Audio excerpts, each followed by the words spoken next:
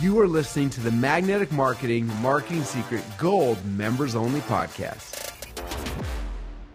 8 best ways to sabotage the face-to-face new client meeting.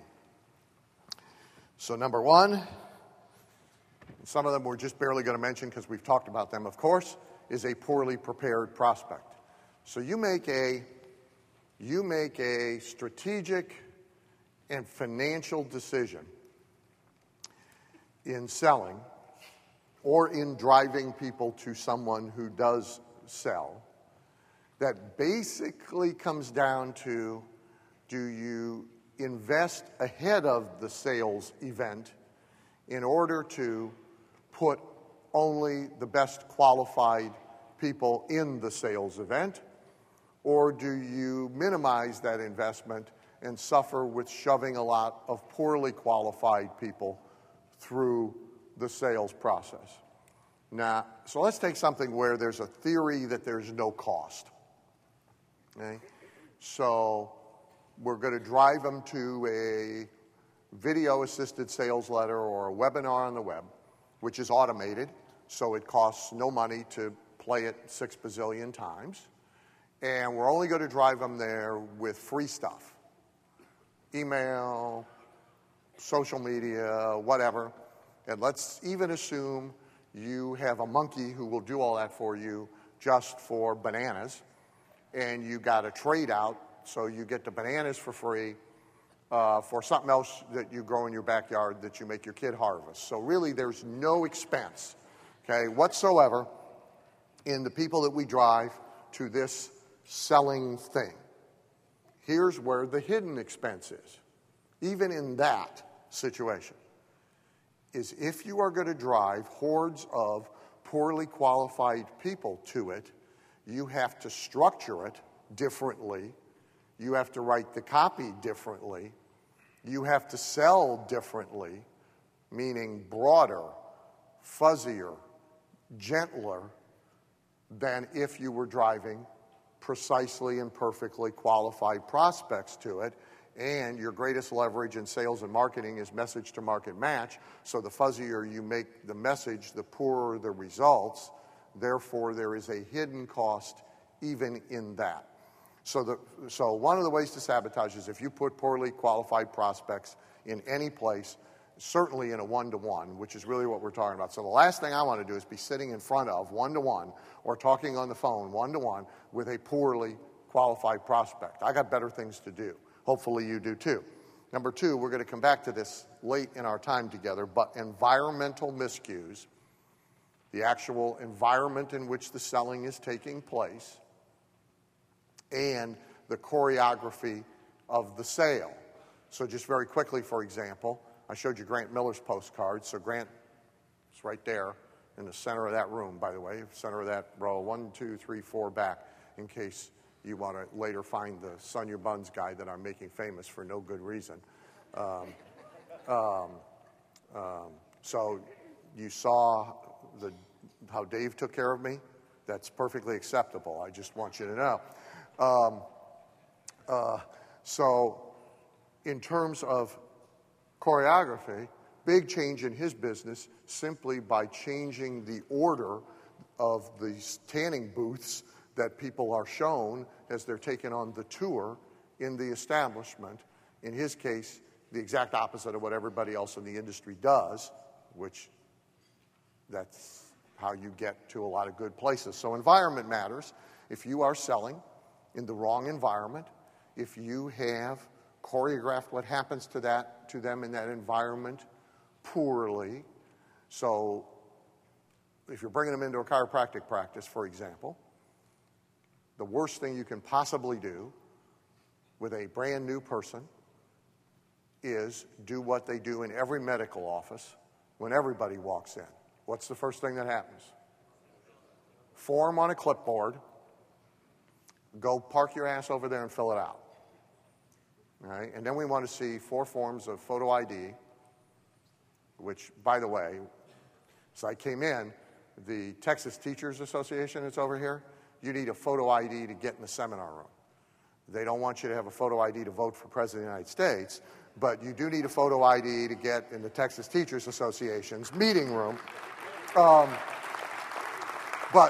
So if you go into every medical office, right, that's the drill, right? Before you can talk to anybody, see anybody, discover if they can help you, you get handed a clipboard and a pen, and you get stuck in a corner. So probably 50% of the chiropractic offices in the country do the same thing. So somebody's come in there to be sold. That's what they came in for. And we then treat them in a way that is off-putting. So the environment and sales choreography. Now, number 4, we'll spend a couple minutes on. So this is what I call 2 different starting positions. Okay? So you're starting over there, and your prospect is still starting over here. And he'll never catch up. So that means you have certain assumptions about where the prospect is when they and you meet and you begin to talk to them, however it is that you talk to them. So in media, if you collected, 500 sales letters from 500 different companies who use sales letters, and you stretched them all out on a great big table and you really studied them, you would see that the overwhelming majority of them start with the assumption that the reader of the sales letter is ready to buy what it is they're selling. They leave out getting them from where they really are to the point of, okay, I'm ready to hear about a whiz-bang lawnmower. They leave out, do you really want a great-looking lawn? They leave out, how important is a great-looking lawn to you? They leave out why all the other lawnmowers suck. They leave out all that stuff and they start with, let me tell you about my great lawnmower. Because they assume somebody who requested information about lawnmowers or came into a lawnmower store is ready to buy a lawnmower. Tain't necessarily so. So 2 different starting positions. You really have to figure out where they are when you begin your conversation with them, or they never catch up. 5, if you're perceived as a typical salesman. So if you go to a car dealership to buy a car, you know you're confronting a salesman, but still, there's no need to really rub it in everybody's nose, all right? It's not helpful. It's actually more helpful for them to kind of forget that they're in front of a salesman as time goes on. So like if an actor who's been in a TV series for many years, okay, and you watch them in that series, they have a tough time now in the next series because you can't get out of your head, right, what they were. And in many cases, they need a time lapse before they're able to come back and do anything else, right? So we don't really want to remind everybody, I'm a salesman, I'm a salesman, I'm a salesman, I'm a salesman. But if you go into almost every cubicle in every car dealership, and the salesman sits down behind his desk, and you sit here in the crappy plastic chairs facing the desk, and you look past him, what do you see on the wall? Sales awards. That's exactly right. So in coaching the financial advisors, they brought, their stuff to the first meeting, and we're all looking at their own shock and awe packages that they put together, their own literature, and one of the very bright advisors in the room, so this is not a stupid person. It is still a stupid mistake, but it's not a stupid person. So the very first thing when you open up the literature that he puts in front of everybody when they come into his seminar is a page with all of the sales awards he's won. $1 Million producer, top producer of the year, etc. So timid, worried people have worked up enough courage to come to his free seminar to hear about money, and he has handed them a page that says 2 things. Warning, I'm a salesman. Second warning, I'm a really good one. Uh-oh, Martha. You can immediately see him in a room, taking the wallet, giving it to Martha to lock up in her purse, moving to the back so they can get out, right? So when you're perceived as a quote, quote, typical salesperson, you put yourself at disadvantage. Links, insufficient diagnosis. Everybody wants custom and personal solutions. The only people that buy off the shelf are the people who either are too dumb to be your customer in the first place because they have no value perception or have no financial choice. But if somebody's offered what they perceive to be a customized personal solution, they will always prefer it to an off-the-shelf solution. So again, one of my main gripes with sales people in one-to-one selling is going to the PowerPoints presentation. Because the PowerPoints presentation says two things. It says, I'm a salesman. Look, I got a PowerPoints presentation. Secondly, it says everybody's getting the same presentation, which means everybody's getting the same off-the-shelf, off-the-rack solution. So the good financial advisors have in their offices where they sit, what do they got? A whiteboard with some markers. For me, I'd still have chalk, by the way, because the average customer is 62 to... Well, by the way, so until his little dust-up finally, so Glenn Beck had the highest-rated television show in his time slot, kicking everybody's butt added together, and what was he doing every night? Chalk. All right? You think they couldn't afford a whiteboard? I think probably they could have scraped up the money for a whiteboard. I think they could probably scrape up the money for a really cool PowerPoint presentation every night. But chalkboard. But at least a whiteboard so the financial advisor can get up and create, before everybody's eyes, a customized, personal solution from diagnosis. So if you start selling without asking a bunch of diagnostic questions, right? So if you go to your doc and he doesn't bang on your knee with a hammer and he doesn't get some x-rays taken and he says, you need 6 green pills and we need to amputate your ear, you're not necessarily thrilled with that prescription because it seems like it might have something to do with green pill dispensing, getting you a trip to Puerto Rico, and ear amputations being what he does best, but it didn't seem to come from any sort of investigatory process. So insufficient diagnosis, person who asks the best questions wins, not necessarily the person who gives the best answers. The dog on the roof of the car problem. That's Romney's problem at the moment.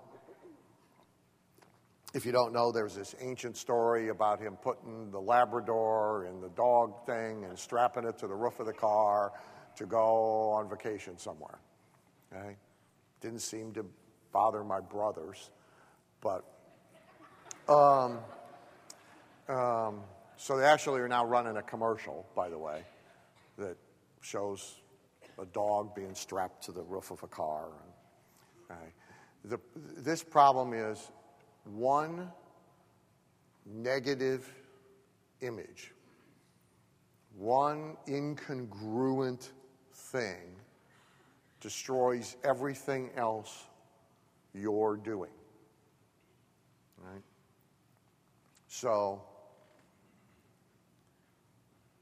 if I claim that I operate in a no interruptions zone and have enormous control over my workday and my environment, and you now are there for a day of consulting, and 18 times during the day somebody runs in with a phone call I have to take, guess what I just did? I undermined everything I've done. Only takes one thing. Only takes one thing.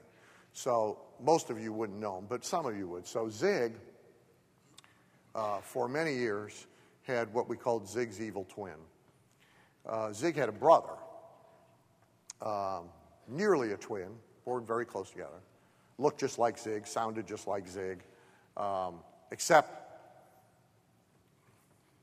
Zig sort of is known as the spiritual evangelical Christian, good guy. Well, Zig's brother was a hardcore direct sales trainer.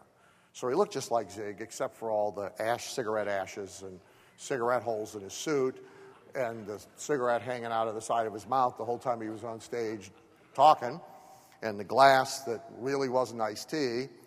And immediately at the end of the presentation, let's all go to the bar together. All right? By the way, he was a hell of a lot more fun to hang out with than Zig. But now imagine if Zig did it. Zig couldn't even be seen at a bar. He wouldn't dare. Because one time, that's all it would take. Right? So that's the dog on the roof of the car problem. You got to be very, very, very careful that everything lines up with and supports your positioning, because one little thing that's wrong is all it takes. No box. We talked about the box close. It really means no agreement on what it is you and I are trying to accomplish here. So a really good salesperson finds a way to box the prospect in a way that's okay with the prospect. So my doc at Cleveland Clinic, as part of his normal first conversation pattern is, well, what will you consider success in a year? What are the 3 health goals you have? What's number 1? What's number 2? What's number 3? And I know what he's doing while he's doing it. I'm saying to myself, son of a... He's building a box. This is not good, right? This is not what I want to... I know what he's doing, right? But that's exactly what he should be doing. Agree to the objectives before the sales presentation starts, so at the end of the sales presentation, we can say, hey, it fits the box. Sign here. So people do sales presentations with no box. There's no agreement on where we're trying to wind up at the end. So my consulting days at $18,800 a piece, almost always, so somebody comes in and they come to me for 1 of 2 reasons.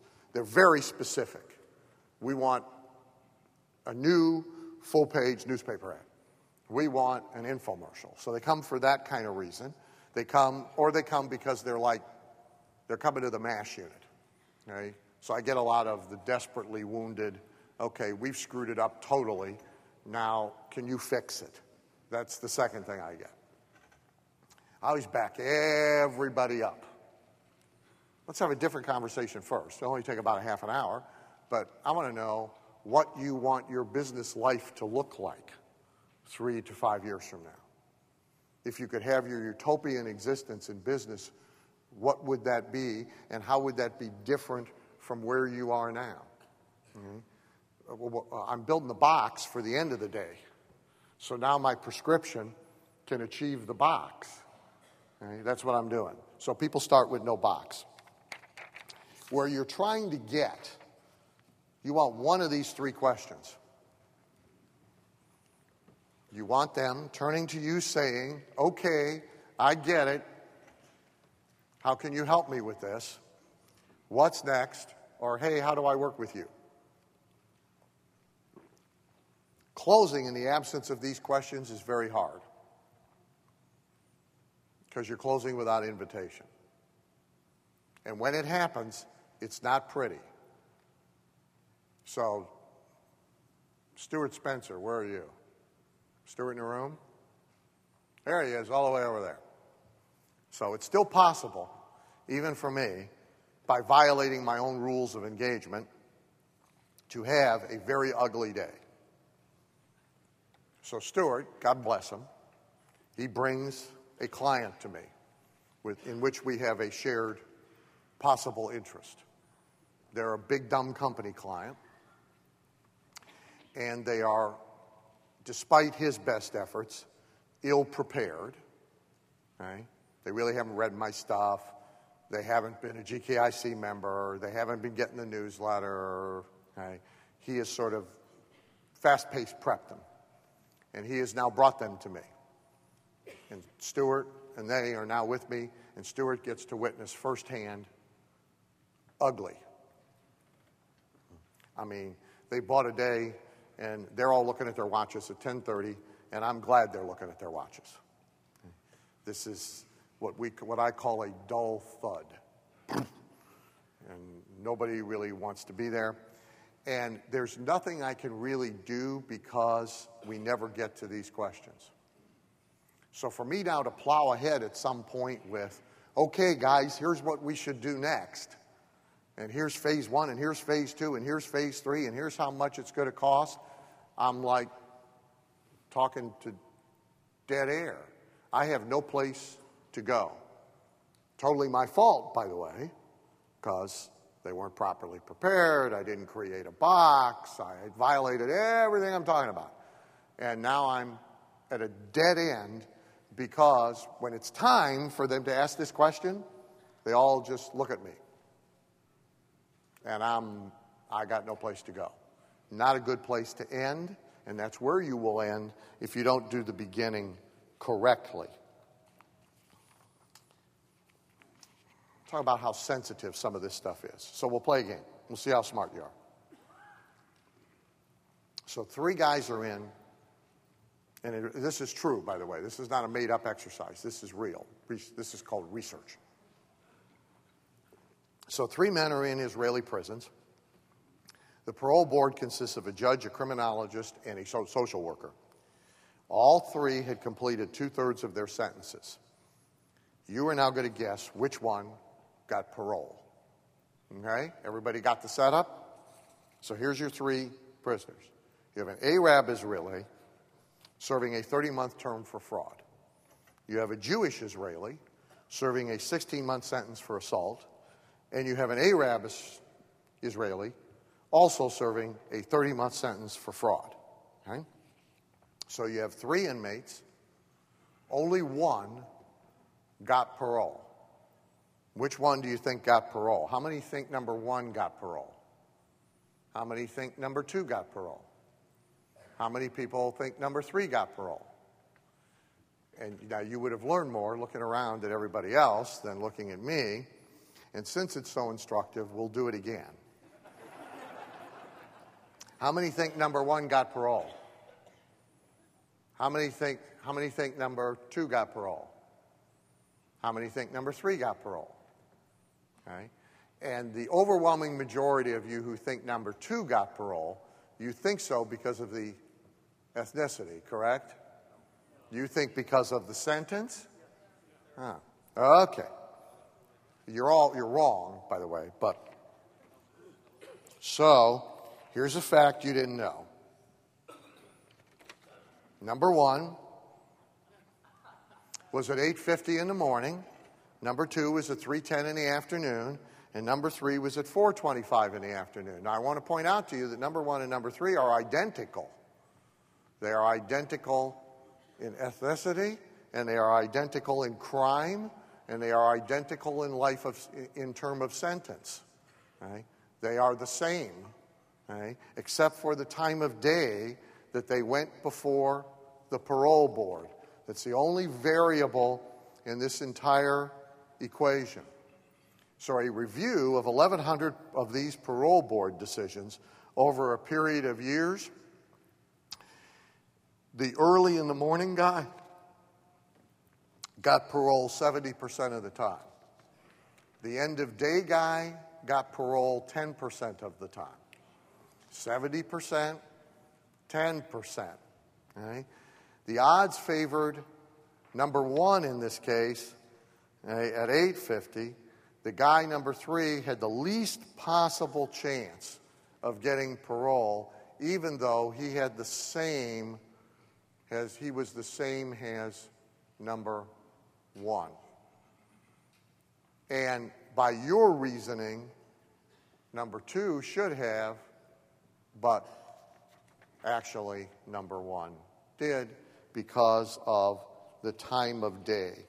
There's a psychological reason for all this. It's called decision fatigue. Right? And so when people are put in positions where they are weary of confronting choices. All right?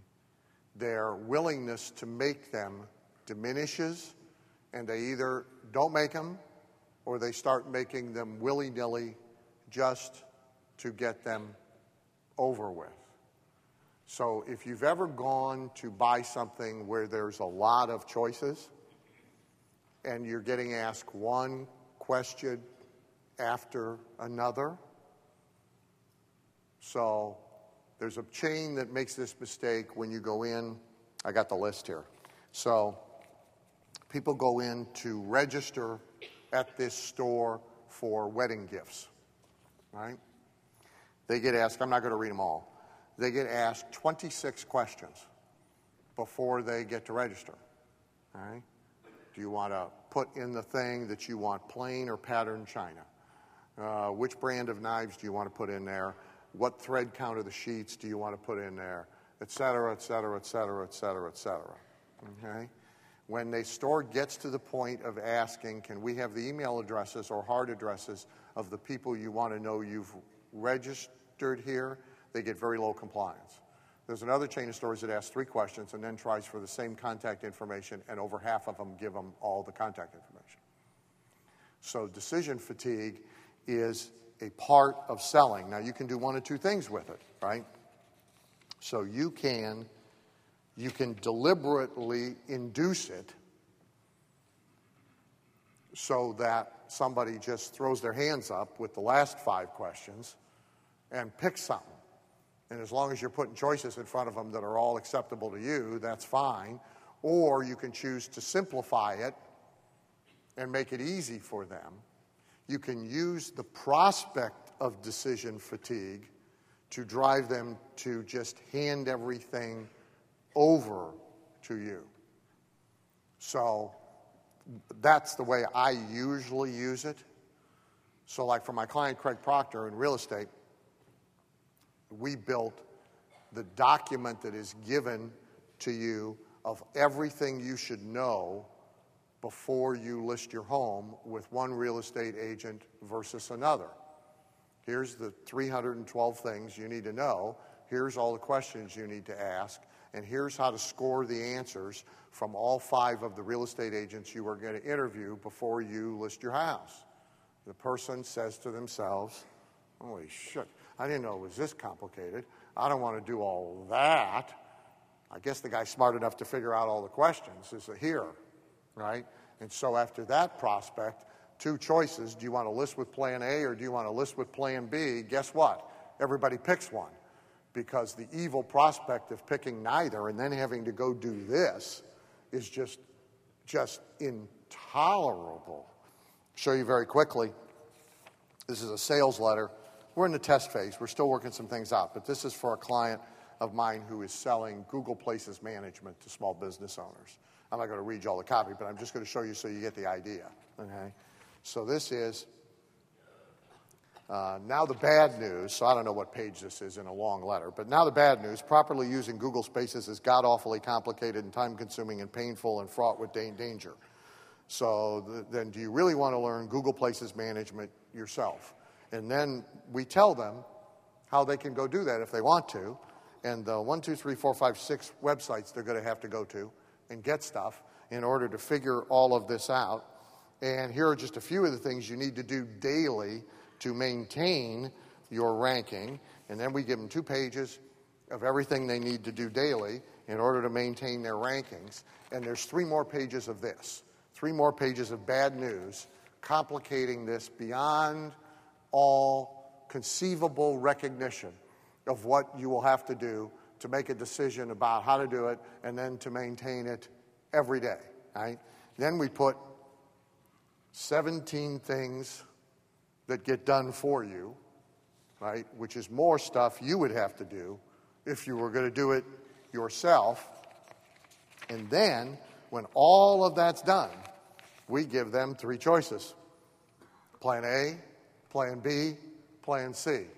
So we have deliberately fatigued them to the point that they would love to pick Plan A, Plan B, Plan C, any one of which is perfectly okay with us. By the way, the majority, of course, will pick, okay, so let's try that. So plan A is $297 a month for 4 months. Plan B is $297 a month for 6 months. And plan C is $297 a month for 8 months. Which plan do you think most people will pick? How many think people will pick A? You'll learn more if you look at everybody else. How many people think they'll pick B? How many people think they'll pick C? All right, it's B, because people pick the middle. It's just that simple. People pick the middle. Now, this is where the stuff Dave teaches you actually comes in, okay? Because that structure is the same structure that you use when you are getting people to pick a suite, a symbol, a number, a car. It's the same stuff, okay? So in charity, right, you see charity devices like this all the time. The starving urchins will appreciate any donation, and there's either 3, 4, or 5 choices. The overwhelming majority of people take one of the middle two, right? And so that's the number you really want. The top number or numbers are red herrings that you don't really expect anybody to do, and hardly anybody does. But if you just gave them a blank line and let them do what they wanted, the average donation is half of what it is when you structure choices from the same people with the same pitch, right? So, who was that? Oh, give me a quick story why I shouldn't fine you. Well, that's no case. That means you should know better. See, now, if you had told me, I've never been here before, I didn't know the rules. Oh, no. You just sunk yourself. You want to try again? If you find me, it might be my last. It might be your last. Do you want... Let me explain a couple things to you. A, I don't care. B, in case you didn't notice, we can fill your seat. You want to try a third time? I've read all your books except for Psycho-Cybernetics. Well, you need help. Now all you've done is aggravate me. What do you mean you haven't read all of them? What is wrong with you? I'm going to let you off the hook, but it's a good thing you're here. So, now, what happens at the opposite end of this, right, is there's an actual biological, physiological thing that happens when someone has made a decision. Having made a decision actually feels good. So when we have created a certain level of anxiety or fueled a level of anxiety about making a decision, we actually increase the desire to make the decision because the good feeling is having made a decision. Now, the reason it's beneficial to know that little fact is, what are the 2 things you would most like to have happen right after someone has made a buying decision and has said yes to you? Who knows? Thank you, Grant. That's one of the 2. You want to immediately sell them something else. And when's the best time to sell them something else? When they're feeling really good. So they have just made a decision. They have done something that's difficult for them. They have relieved anxiety. They have an actual endorphin rush in their system, which they got from having said yes. So when you put another thing in front of them to say yes to, they almost always say yes. That's why phone upsells work on telephone, right? So if you call in from an infomercial or whatever, and you buy X, what immediately happens? They try and sell you Y. Roughly 20% of the people say yes. And they do it badly. I mean, somebody's reading it off a computer screen. The upsell doesn't necessarily correlate to the original offer. So under the worst circumstances, 1 out of 5 say yes. The reason they do is because it felt so good to say yes. So they do it again. Which, by the way, means you might want to try a third time. What's the other thing we might want them to do immediately after they have said yes? Refer, of course, testimonial or referral. When are they most likely to do that? When they feel real good. So that's why it's important to know that piece of information. I'll talk with you quickly about some special selling situations. So one is how you sell to people who think they are much smarter than you are, they are much more successful than you are, they're in one way, shape, or form bigger than you are. Mm-hmm. So in my personal practice, I have this a lot. Because often I'm dealing with clients who have bigger companies than I. They may own their plane, I rent mine. They have more money than I do, and they know it. Okay? So in my personal practice, I'm dealing with it. In a group environment like with the financial advisors, everybody in the room is making at least $1 million a year. They think they're pretty smart. They think they're kicking butt and taking names. So in that selling environment, there's 4 keys to being successful. One is a certain amount of flattery is necessary. Because they got egos. And the ego cannot be ignored. Second, honest acknowledgement of the situation. So, my general belief about selling, by the way, is this. You never, ever, ever, ever, ever want to hope they don't notice the elephant behind the curtain whose half of his ass is sticking out from the curtain. You've told him to go hide, but, how does an elephant hide on a pool table? He wears green sneakers, right? So take that home. Your kid loves that joke. You want it again? You need to write that. So I never, never, never, never, never want to be selling hoping nobody notices the elephant. By the way, that's why a lot of salespeople have a lot of anxiety about selling. And their anxiety builds up as it gets closer and closer and closer to ask for a close. Because they've been holding their breath, literally or figuratively, the entire time, hoping nobody notices the big stinking elephant. And their fear that they're going to notice it and mention it goes up as they get closer and closer to closing because nobody's mentioned it so far. Okay? And so they start to worry and worry and worry and worry more that the elephant is going to come out from behind the curtain and take a big dump right where everybody's trying to close a sale.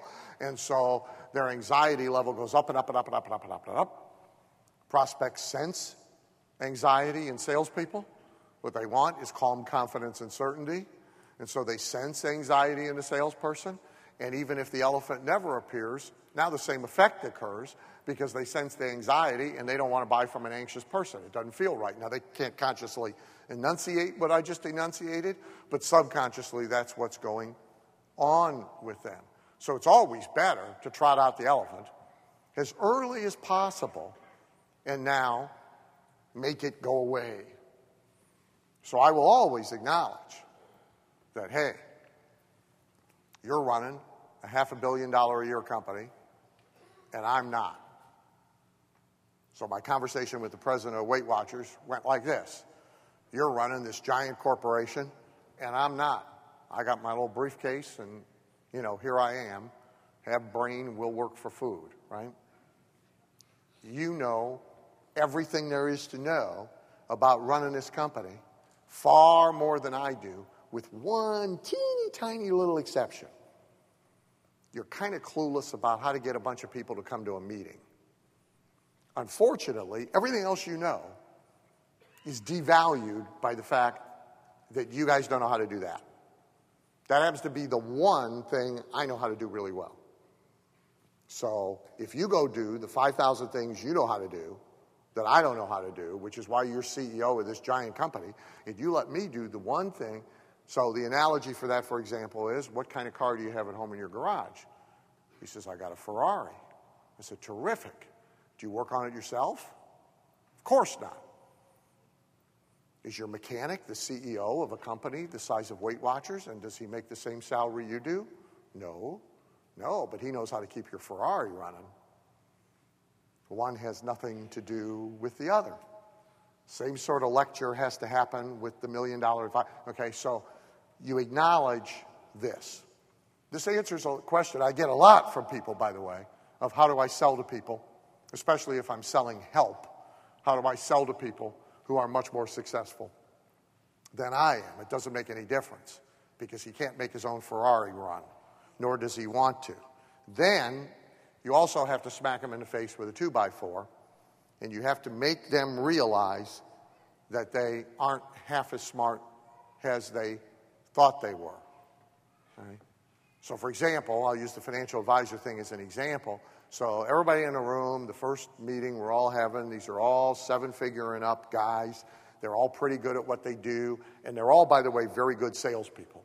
So when I talked yesterday about marketing side, sales side, pretty much everybody comes from one side or the other and tends to default to what they're good at and where they came from, rather than master and balance and integrate both. So the financial advisors are really good sales guys. They know how to sit down in front of somebody and convince them to hand over their life savings. Okay? They're good at it. Therefore, they default to it. So they never really get good at the marketing side. And the thing they're like worst at is getting referrals. Okay? Their referral statistics are terrible. They get them, but they get them by accident. So their stats are terrible. So there's the one chink in the armor by which I can make them feel really, really, really dumb and feckless and inadequate, is I can talk to them about the hierarchy of referrals. How many referrals does the average used car salesman get in a year? How many referrals does the average chiropractor get in a year? How many referrals does the average hairstylist get in a year? And then way down here on the list is how many referrals you got, which, by the way, most of them, of course, don't know. So questions like, what's your referral efficacy rate? For the number of active clients you have in a year, how many referrals per client did you get last year? We don't know. What do you mean you don't know? How could you possibly be running a multi-million-dollar a year business and not know the answer to that question? Guy says, oh, shit. I thought I was really smart. Now, maybe I'm not so smart. Right? If you miss that step, so you got to find something that you can smack them over the head with, right? Then establish authority to lead on that matter. In my case, there's more than that one. With them, there's several things, right? So in Matt's case, for example, talking to the same people, going back to a thing and inadequacy, here's the big difference. Almost everybody in the room fills their seminars with seniors by feeding them. And they have a term for it. They call the people that come to these seminars.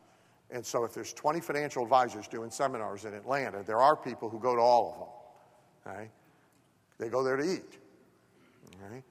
Because most of them do the seminars at nice country clubs they would never go to on their own. Most of them feed them steak, whereas they'd be at the country buffet. And so they go to eat. Financial advisors call them plate lickers. Okay? And they hate them. They just detest them. Right? They hate having to do it, but they can't figure out how not to do it. So Matt never feeds them. Fills seminar rooms without doing that. Therefore, we get to say to everybody in the room, you thought you were really smart, but you hate plate lickers, yet you can't figure out how to fill a room without filling a room full of plate lickers that you don't like. We don't have to do that. Boom. I says, well, I thought I was really smart, but shit, maybe I'm not really smart. Okay? Establish authority to lead on that matter. Now, common selling mistake, most people make number 4 number 1. Okay? They start out with the resume.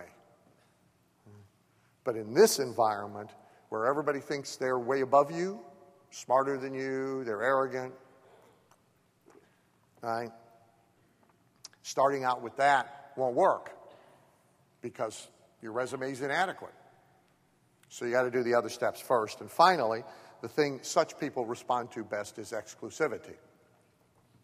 The more successful people are, and the more arrogant they are, the more competitive they are with somebody, and the more eager they are to have something no one else can have, or at least no one else on their block can have. All right? So exclusivity. So there's the 5th. Group selling. One to many is a very useful way to sell. Doesn't matter whether we're running Tupperware or whether we're selling $50,000 business programs. One-to-many is a very useful way to sell because it's time and talent efficient. Better to sell to many than one after one after one after one. So the franchise industry, for example, one of our members, I don't think Dr. Tomczak's here, but Chris, conversion franchising of chiropractic clinics is nearing 400 from zero in under 4 years. I think he's at 372 or 373 or whatever. If you know anything about the franchise industry, almost all franchise companies sell real slow, one-to-one. They generate a lead. Most franchisors now generate them online. All right? So the worst thing is they start out with somebody who's searching, which means they're not just searching for your franchise, they're looking at 50 of them. Then ultimately, a sales guy gets a hold of them and starts talking to them, and talking to them again, and talking to them again, and talking to them again, and maybe getting face-to-face with them, and then finally getting them to the point they want to buy the thing, and then they got to get them financed, and on and on and on. So this is very slow, very painful, and you need a lot of sales guys, right? Because sales guy can only handle a handful of prospects at a time because he's basically half living with them, and it wears him out, right? We, one-to-many, use what we call the Discovery Day model. We drive them all in groups. Chris sells them all in groups. The follow-up's much faster. Typically, the Discovery Day, the last one was in the same hotel I was doing the trust seminar at the same time. So I saw Chris talk to him. He's also in my titanium group. The last one, 72% of the room bought. Okay, they're very effective. So if you asked Chris about one-to-many versus one-to-one, he would tell you one-to-many wins every single time. Way back in, I wrote it down, got it, so I got accurate numbers. From 1980 to 1983, in one of my companies, we put just over 14,000 chiropractors and dentists in rooms all across America, 30, 35, 40 at a time, in order to sell to them. We sold to more than 70% of them, generating more than $8 million in front-end revenue. Now, those of you who are familiar with all sorts of different marketing, let me ask you a question. How many doctors would you have to push through websites to view webinars or read online sales letters to make 9,800 sales? I'll give you a hint. More than there are. Okay. But if you'll put them in a room and do one-to-many, you can do that. So group selling in rooms is super effective for these three reasons. One, for reassurance.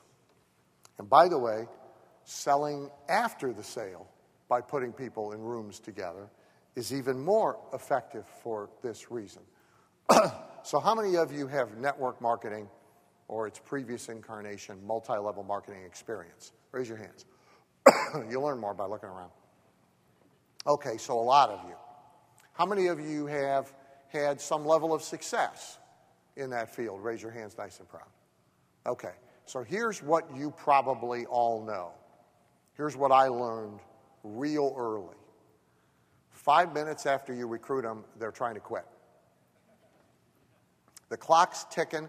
Their expiration date's real short.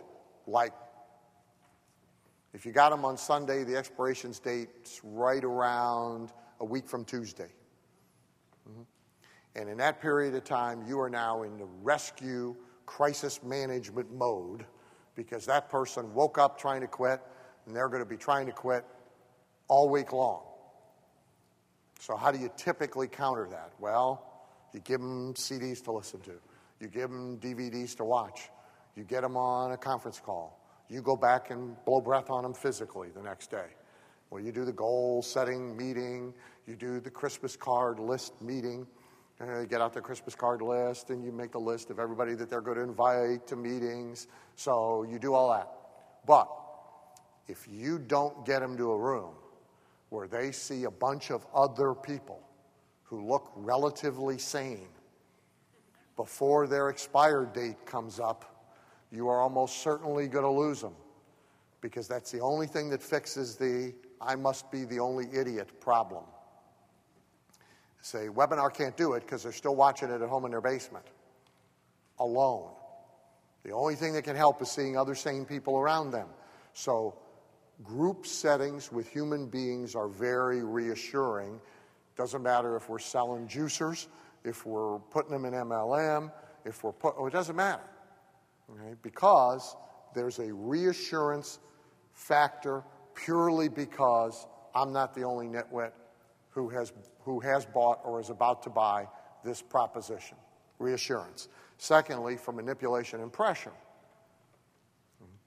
Group activities create pressure because most people follow the leader. Okay?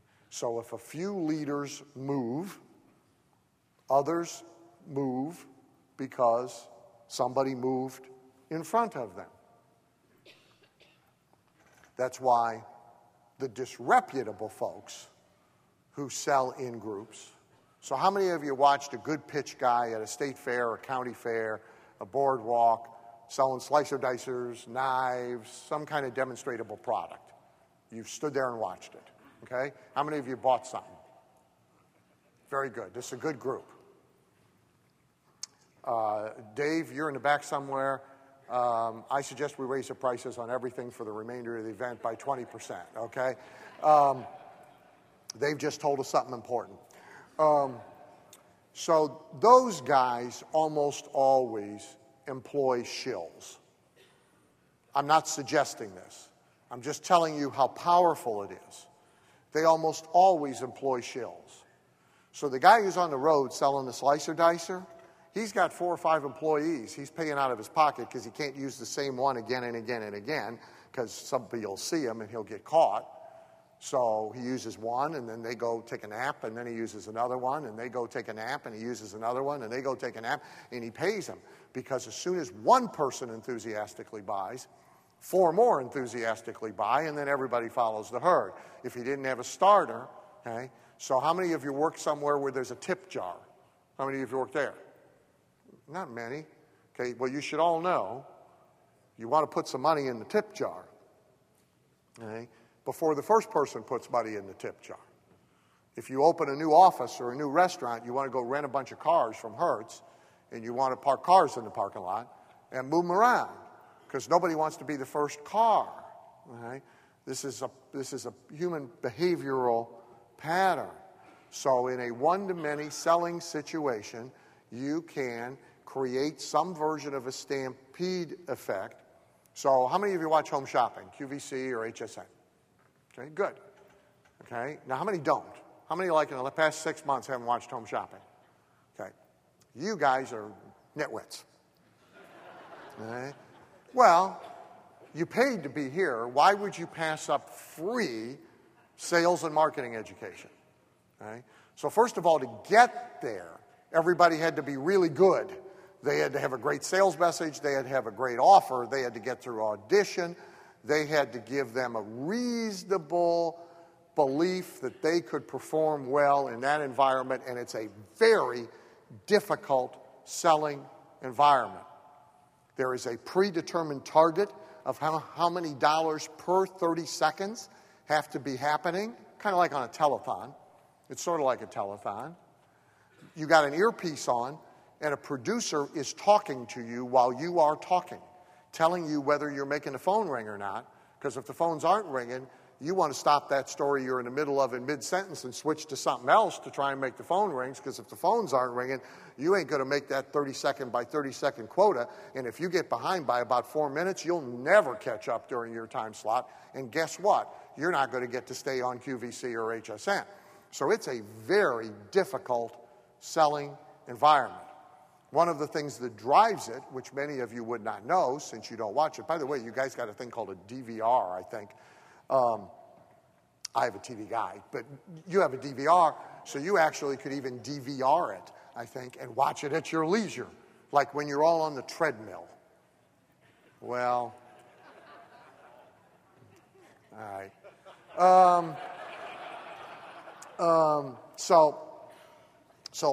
Here's one of the things that makes it work. People are calling in, buying, and then getting put through to the pitch person live. By the way, this is the last live television in the world. TV all used to be live. This is live TV. Okay? And they're calling in and talking about how excited they are to be buying and how happy they are with the other thing they bought from this particular pitch person 6 weeks ago. Now, I'm not going to accuse any of these people of having shills, but it's the same effect, and it wouldn't surprise me if the first couple calls were maybe routed through a different number in order to start the ball rolling. So manipulation impression. Stampede, sheep effect. If you can create a stampede, it takes on a life of its own. QVC, HSN. QVC does a better job with it than HSN. So, well, the other thing you'll see on QVC is you will see countdowns, because there's a limited number of units of the garden hose, the Christmas tree, this piece of jewelry, whatever. There's a limited number of units. And so there's minutes left to buy, and there's numbers of units left to buy. And there's a countdown occurring with both of them. The countdown of the units starts to accelerate. More and more units are disappearing as the time is disappearing, thereby giving the impression of a stampede of purchasing. And when there is a stampede, if you get a stampede started, then the cattle stampede. That's what they do.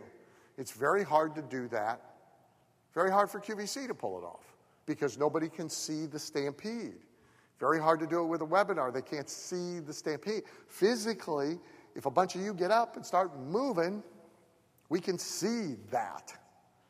And we want to be a part of it. So there are things you can do that make that happen. How many of you are familiar with the Juice Man? Very successful product, basically launched an industry. Juicers for many years were like the countertop grills. They trotted them all out at Christmas, sold them in the department stores, put them back in the closet. A guy by the name of Jay Kordich, the quote, the Juice Man, changed all that. Literally created a whole new industry. So today, they're sold in all sorts of stores successfully. There's almost always at least one infomercial on the air, sometimes 2 or 3. Right now, Montel Williams is making 11 selling juicers. So I forget somebody else. It became a staple on home shopping. It began, I have numbers. So the way they built the Juice Man, I'm going to recommend a book to you too. The way they built the Juice Man business to a great extent for 2 years before the first infomercial ran is he was out selling juicers from the stage in free seminars, which people were brought into by radio, TV advertising, direct mail, and PR in an area. So in 1989, the total U.S. sales of all juicers, all of them, $15 million. The first year Juice Man was on TV, which was 1989, they did $500,000. $15 million industry, $500,000 they got. 1990, they did $6 million. 1991, they did $30 million. 1992, they did $75 million. Okay? Now, let me say it again. $15 million industry. Right? By 1992, they did $75 million. Okay? At the time, they still did seminars. They just got to do bigger seminars. So they would go into L.A., use the same infomercial, cut the commercial out with the offer in it, stick a commercial in to drive people to seminars, and routinely, like in the L.A. market in 1 week, do $1 to $1.5 million worth of business with Jay standing on stage selling juicers to a big audience instead of a small audience. One to many, very, very, very powerful. I have a Titanium member who may be in the room, and I forget his name, which is horrible because I wanted to give him a plug. If you're here, you can stand up. He's a dentist who has really perfected driving people to in-office seminars for implant dentistry. Do I have you? No. And I can't, his name, believe me, you're not going to prompt me. It's just a blank. Huh? Thank you. Scott Westemeyer. You don't happen to know his website, do you? It's probably, if you can spell Westemeyer, you can probably find him. Anyway, he has just perfected this. Okay? And in an in-office seminar, so however many people you can fit in the reception room of an office, he's routinely writing $1 million worth of dentistry. Now, I want you to think about that for a second. Even at big case values, and his really are not that high, right? By any other means, how long, how much trouble, how much expense do you think you're going to have to go through to sell $1 million worth of dentistry? And he's doing it in 1 3-hour evening. Now, I'm telling you, this is powerful. One to many in groups. Next special situation, selling new concepts. You have a handout that was given to you. Looks like this. Extra gift. We're not going to go through it. It is all about the power of selling concepts. It came from the Trust-Based Marketing Seminar. So you got 2 handouts at the same time. That's the second one. But very quickly, if you're selling new concepts, here are some of the best tricks. One is what's called taste like chicken. So you've all heard this one, right? Somebody's trying to get you to eat some obnoxious, strange, horrible thing, right? In Arizona, it's rattlesnake. Everybody tries to get people to eat rattlesnake. Deep fried rattlesnake. What's it taste like? Oh, it tastes just like chicken. Okay? In Alabama and Florida, they're trying to get you to eat fried alligator. What does it taste like? Oh, it tastes just like chicken. Okay? Deep in Kentucky, they're trying to get you to eat roadkill. What does it taste like? Oh, it tastes just like chicken. I always say, then why don't we eat chicken? Right? Because I already know that's not going to kill me or make me throw up or give me... How about we just eat chicken if it tastes like chicken? But so everybody uses that, right? Every time they're trying to get you to eat some horrible thing you shouldn't eat, and you ask them what it tastes like, they all say it tastes like chicken. And what happens? Most people say, all right, and they eat it. So it's the power of analogy. When you're trying to sell a new concept, you have to frame it as a comparable to a concept everybody already accepts, that they're already okay with. Greases the wheels a lot. Ego, first on the block. So I'd love to know if there's anybody in here, but I won't embarrass you. So why do people go and take their tents and stay overnight in a parking lot in order to be one of the first people to get in and get the new gadget? Do they do it because they need the gadget by 9 o'clock in the morning? No. Right? Do they do it because they won't get the gadget otherwise? Not lately. The newest gadgets you can be ordering from Amazon and have them the next day behind everybody who's laying in the parking lot. So they're not doing it because they won't get one. Are they getting a better price? No. So why are they doing it? Ego. That's the way they get to feel important in their little universe. Is they're the first person to have that thing. Why do people do it with movies? So they go and sleep overnight in a tent in order to get into the first midnight show and see the new movie. Why? Because that's how they get to feel important and boost their ego, because they saw it before all their friends.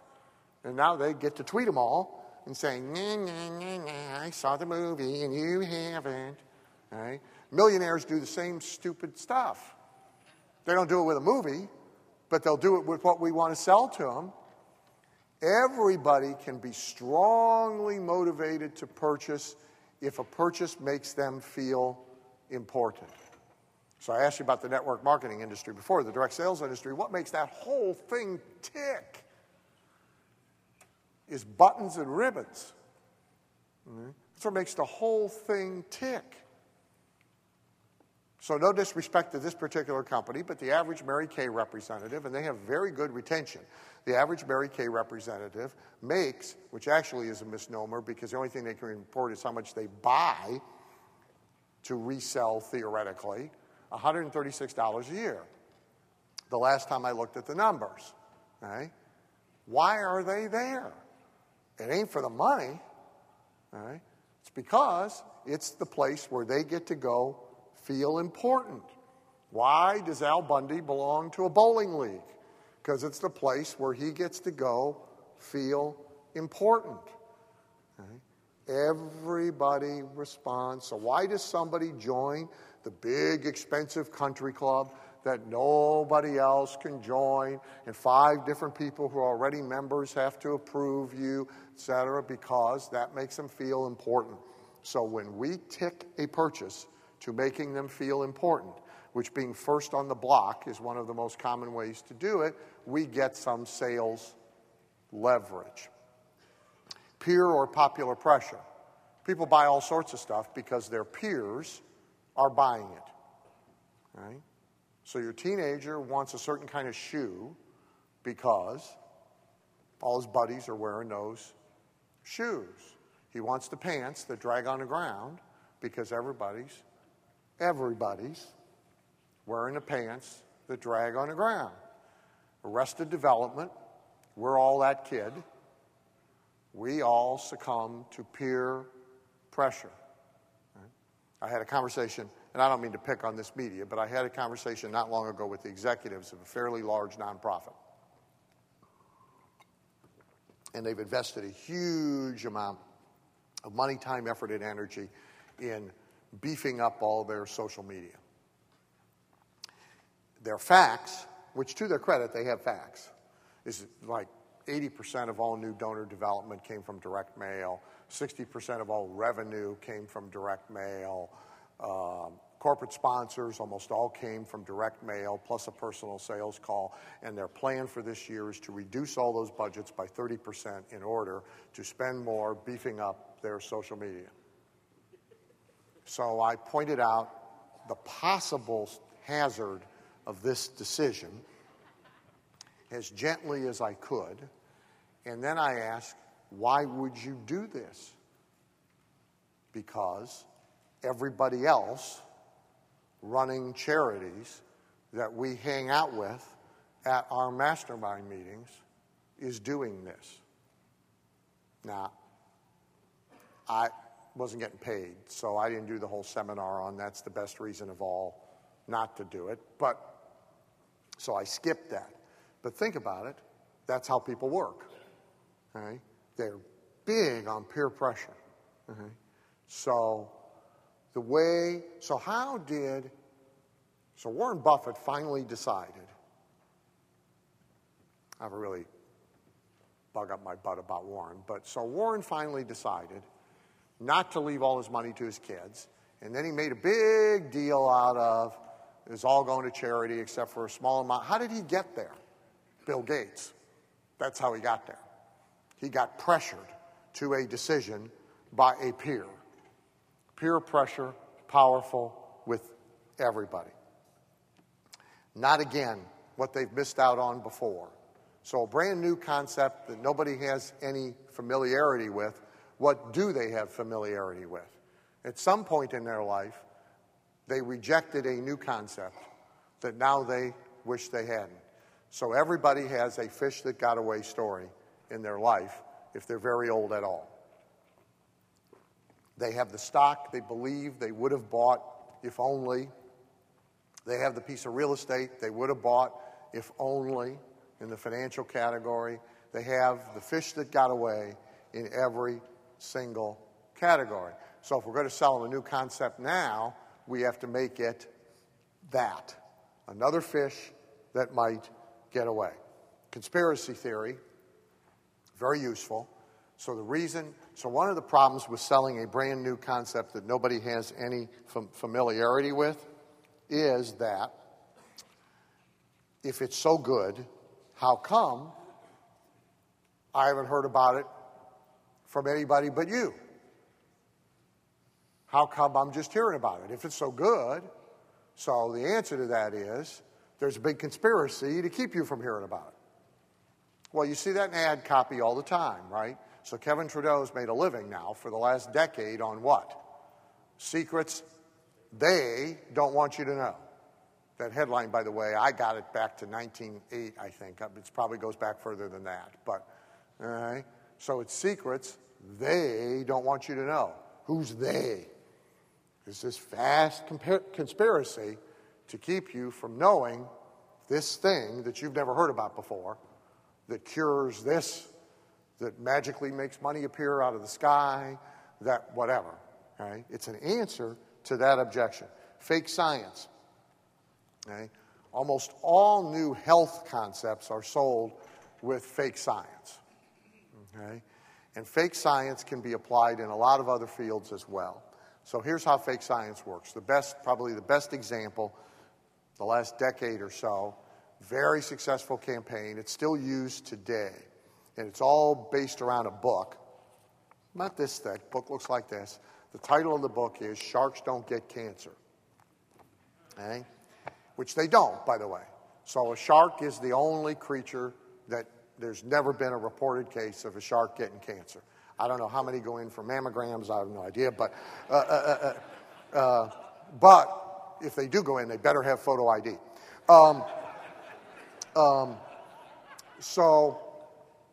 But they can vote. So here's the fake science, right?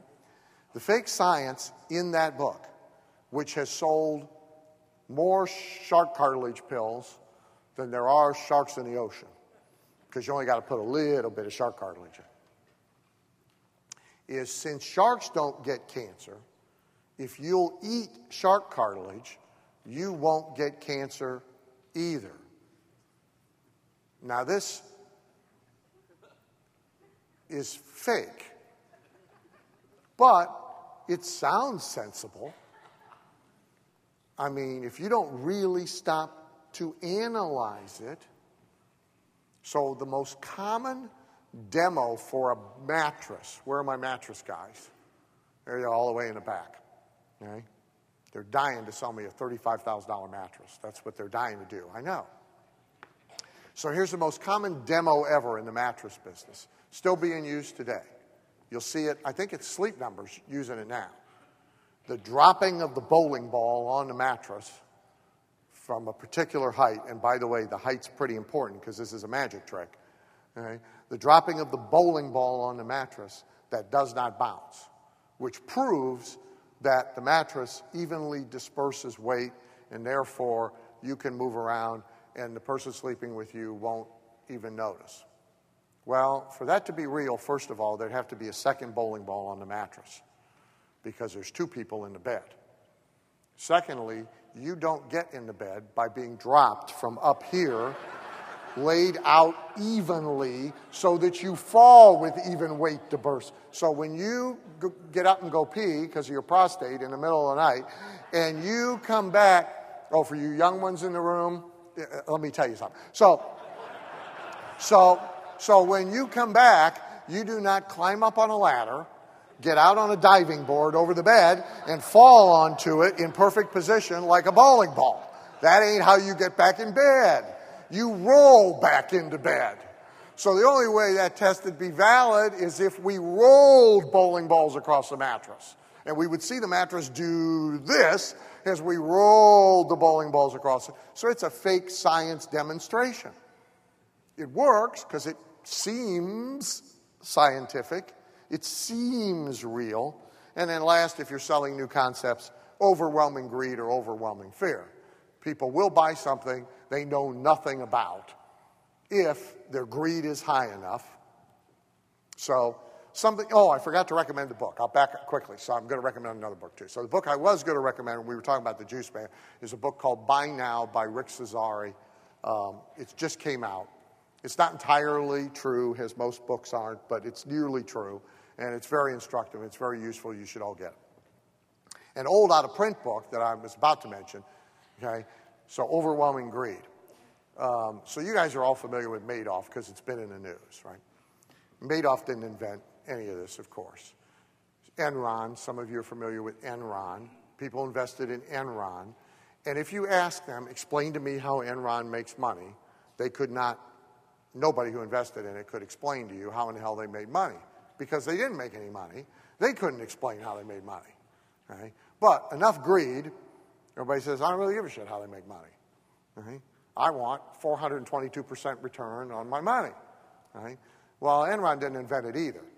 So you can go find this, Google, Wikipedia. You can find a book. Most of you wouldn't have paid any attention. It's a thing called the Homestake Oil Swindle. And the distinctive thing about the Homestake Oil Swindle is it's exactly what Enron did. It's just the story was told with oil instead of the story told with energy. And like Madoff, the who's who list of the investors, which is in the book, is a who's who of people who should have known better, including at the time the Secretary of the U.S. Treasury, who got taken for, I think, $600,000 and some odd thousand dollars. This is a long time ago when $600,000 was a lot of money. So the list has bankers on it. The list has foundation managers. The list has the Secretary of the Treasury.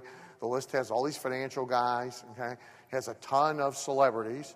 Bob Hope, as I recall, got nailed for a big sum of money. So it's like 6 pages of everybody, right? They all got swindled. And the cap point of the swindle was putting people in a helicopter and flying them out over the desert outside of Palm Springs in California and showing them different colored pipes, plastic pipes, intersecting with going around like in a diagram. But so there's purple pipe, and it goes over top of a pink pipe, and a yellow pipe goes over here, and they would fly them over the pipes. That was their demo. And everybody gave them money because of overwhelming greed, because the greed numbers were just off the charts. If you go back even further in this category, and you're curious about it, you can find a guy by the name of Bernie Kornfeld with Investors Overseas Services. And Bernie's a fascinating guy to read about anyway because he's crazy. Was crazy. But also crazy like a fox. Overwhelming greed. So overwhelming greed, overwhelming fear is the last way that you can sell the new concept. What do I want to talk about? Oh, I want to talk about the conditional sale. So this is an important concept called the conditional sale. In group selling, some people call it, well, it doesn't matter. So conditional sale means let's close on something. Right? So I'll go back to where I started, which is if you have clarity about your job description and you are in selling, your job is to sell something. That's what selling is. So Zig's great line is, the pay's real low for professional visitors. Right? The pay's pretty good for professional salespeople. But there's a whole lot of people who think they're salespeople who are really professional visitors. Right? The only way we know if you're a salesperson is if you sell something. Something. Right? So if you can't sell the thing, there's always something you can sell in advance of selling the thing. That's called a conditional sale. And a question people will often ask, well, they don't ask it. They say, well, my business is different. Usually because I'm in B2B, for example, and I have complex sales to make, and so I have a long sales cycle. The terminology everybody uses, sales cycle, which I don't even know what that means. It ain't like spring, summer, fall, winter. That's a cycle. It repeats itself over and over again. What the hell is a sales cycle? But everybody in B2B uses a language, right? And so what they mean is I have a really good excuse for why I can't sell anything today, this week, this month, and it's going to take me forever to close this sale because I'm selling a jet. Okay? So let's take the private aviation industry. So some years back, to sell somebody a jet, you had to sell them a jet. And that's like $1 million, $2 million, $5 million, $10 million. There's tax issues. There's depreciation issues to figure out. it's not kind of like not buying a car. Most people just don't decide this weekend they're going to buy a jet, go drive around to a couple showrooms and buy themselves a jet. Every once in a while somebody does, but generally speaking, that's not how jets are sold. So they had a big, long sales cycle, and everybody complained about how long the sales cycle was. Then somebody figured out, why don't we sell parts of jets? That'll be easier. Maybe they'll buy a jet later, but maybe they'll buy part of a jet. That's called fractional jet ownership. Comes from the timeshare industry. So a business like NetJets, which Buffett, Berkshire Hathaway owns, right, sells timeshare of jets. Now, you're actually deeded to a jet, so you own the gas tank or the wing or the door or the porta potty. You own something, okay? But really, what you got is points usable for hours on jets. And I can sell you that for $100,000. Much easier decision to make, simpler. You don't have to decide on a plane because you can use your points on a big plane, small plane, new plane, old plane. There's a whole fleet of planes. All right? So Michael Gravett told me yesterday in Jacksonville, I didn't know this existed. It's probably common. I just didn't know about it. But they have a deal. You join a membership thing for boating. You don't have to buy a boat. And in fact, there's a whole bunch of boats you can use. So it sounds to me like the Avis rent-a-car pitch, is you can go pick any car in a row and drive it. So this is the boat membership deal. You got a certain number of hours of usage, and you can pick any boat, big boat, small boat, rowboat, fishing boat, off you go.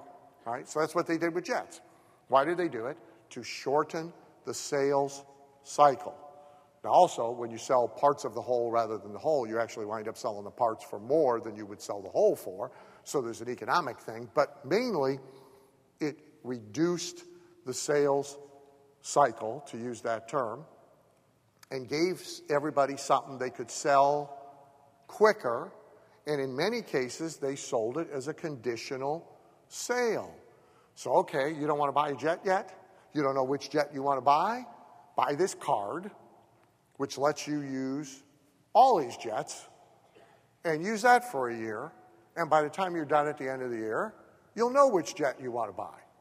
Okay? The ones that tie that together, they do the roll-up sales thing, same thing we do in our business.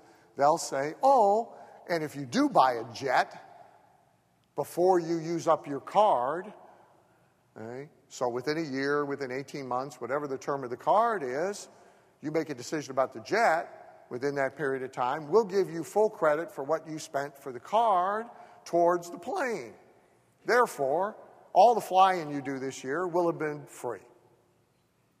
Now, this is fake math, like fake science, because I'm determining what the price of the plane is that I'm discounting from. I mean, it's nonsense, but it sounds good, right?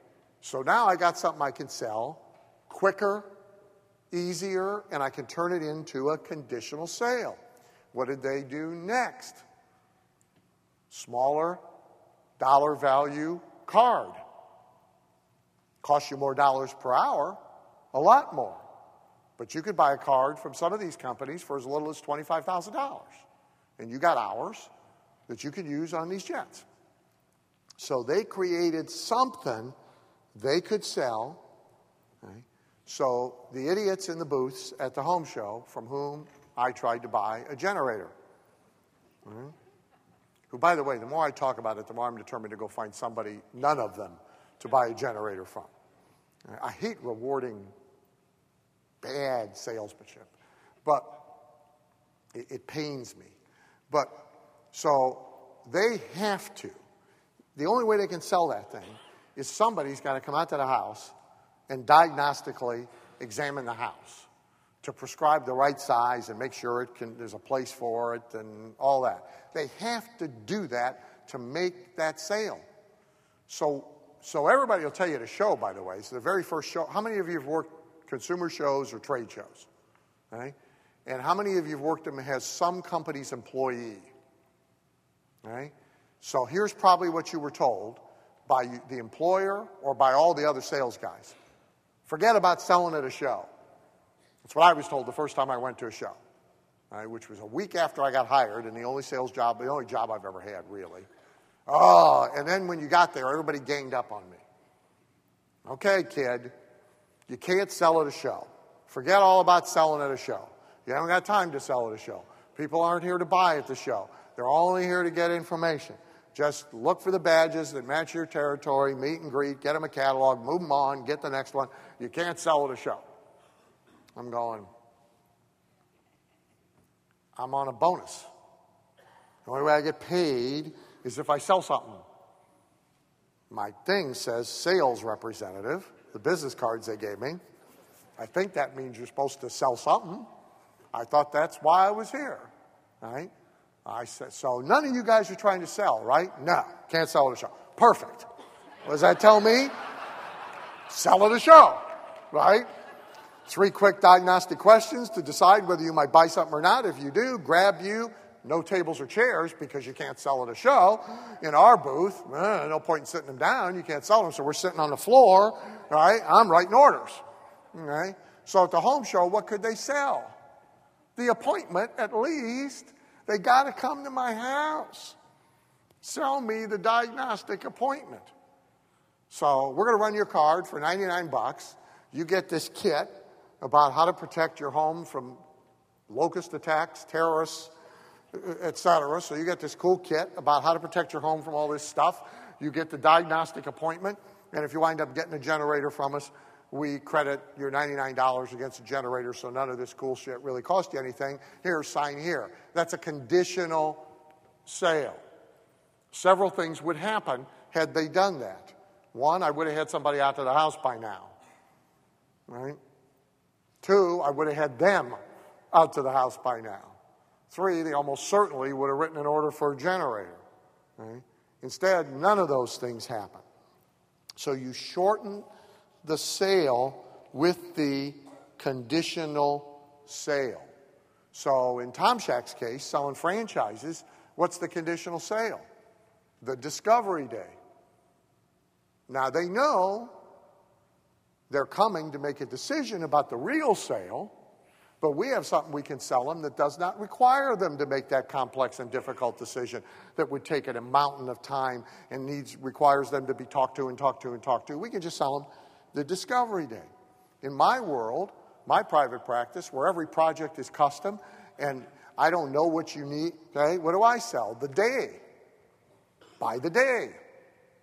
And I used to, I don't need to do it anymore. But early I used to do and at the end of the day, 1 of 3 things happens. The third thing is we agree on projects that need to be done and me doing them for you.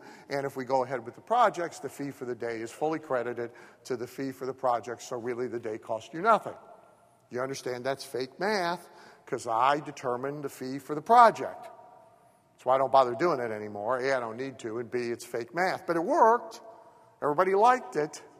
So I sit there now and figure out what the fee for your project should be, which is $82,643, and I deduct the fee you paid for the day in a big, bright green marker, and you're excited because you just got your fee back and the day cost you nothing. Since I picked the number on top, I picked the number on the bottom. Okay? It's not like I discounted it from a tire in a store with a price tag on it. I made up the price. Fake math, but everybody liked it. Okay? So the conditional sale, right? A client of mine who sells very complicated donation systems for charities to donors. So somehow he takes their money, he puts it in 82 trusts and life insurance policies, and ultimately the $1 million donation costs the guy nothing, plus somehow he gets money back and a tax advantage. And so I don't understand none of this. Okay?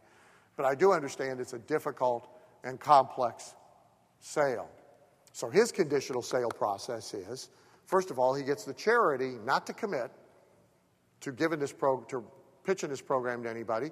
He gets the charity just to commit to running a focus group of 5 of their best donors. They only have to get their 5 best donors to commit to coming and participating in the focus group.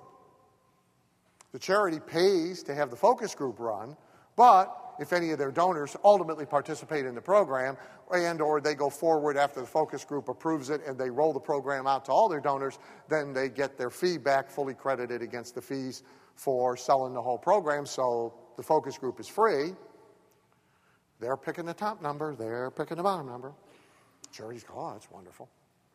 Right? What do they do in the focus group? The focus group's really a group sales presentation. That's what it is. Right? So somebody buys something. So they got 2 conditional sales before they get to the sale. Okay?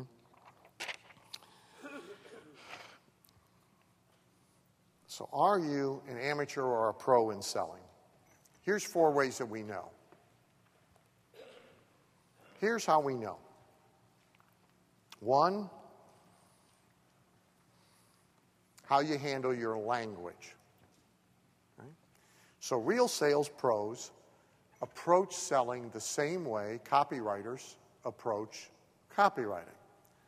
That's why the overwhelming majority of the truly great copywriters all had sales, nose-to-nose, face-to-face, toes-to-toes sales experience.